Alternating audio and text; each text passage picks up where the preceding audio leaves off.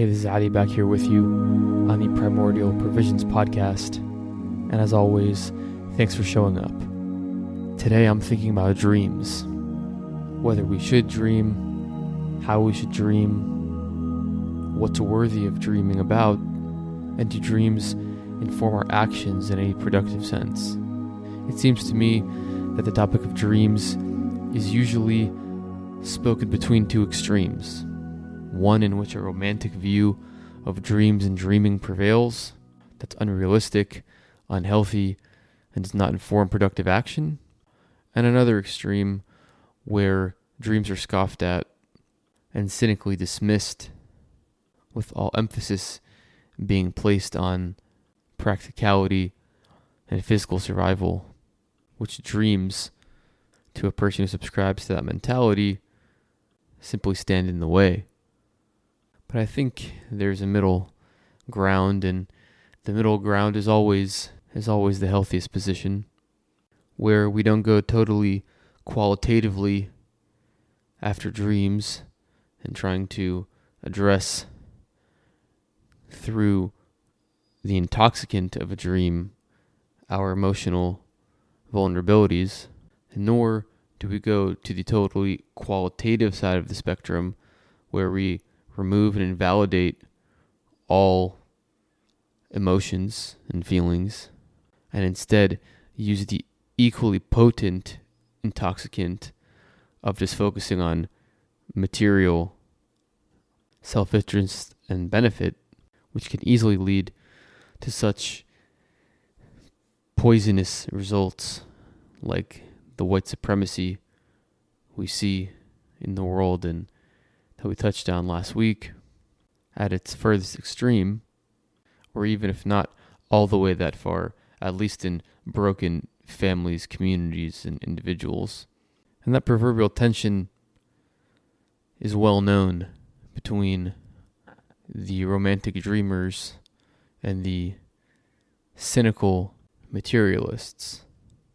Often this can play out in relationships between parents and children, but upon further analysis, it's most likely just a fundamental wedge that's placed between people in power and others who are not, with those in power wanting to stay in power and subscribing to a strictly material point of view and strictly quantitative point of view, in which the supremacy that can buttress and sustain their material self-interest becomes an attractive ideology.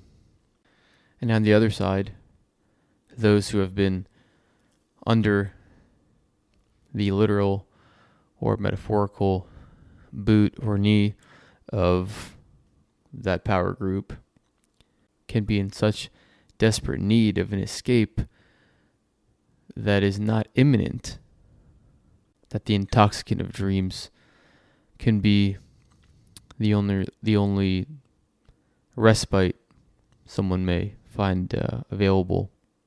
And if we break this down a little bit, I think we would eventually get to the conclusion that the essential problem is that one group's needs are not being met, and another group's needs have been met long ago, and they're usurping someone else's needs to fulfill their wants. So for the person in the power position who's had their needs met long ago and is so focused on their wants and the continuity of their presence in their lives, that person would have to scale back their lives to drop some of those wants that they are currently going after and indulging in. And they would have to recognize the dreams and aspirations of those whose needs they're usurping. And along the way, they would sober up and drop the intoxicant of the chasing of their wants and desires at whatever time they would like them. And for the powerless who are left feeling so dejected that the only way to feel a little bit of elation in this world is the intoxicant of dreams, perhaps the realization that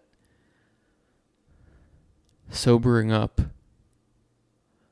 and dreaming a healthy, nutritious dream of not necessarily going after feeling good, but having one's needs met, putting all their practical agency, however little it is, towards fulfilling the very needs the cynics above them so desperately want to keep them from, then perhaps instead of dreams being source of hallucinations, dreams could then take the context of plans executed on definitive, resolute action that leaves the system or the structure with no option but to change and be reconciled with the middle way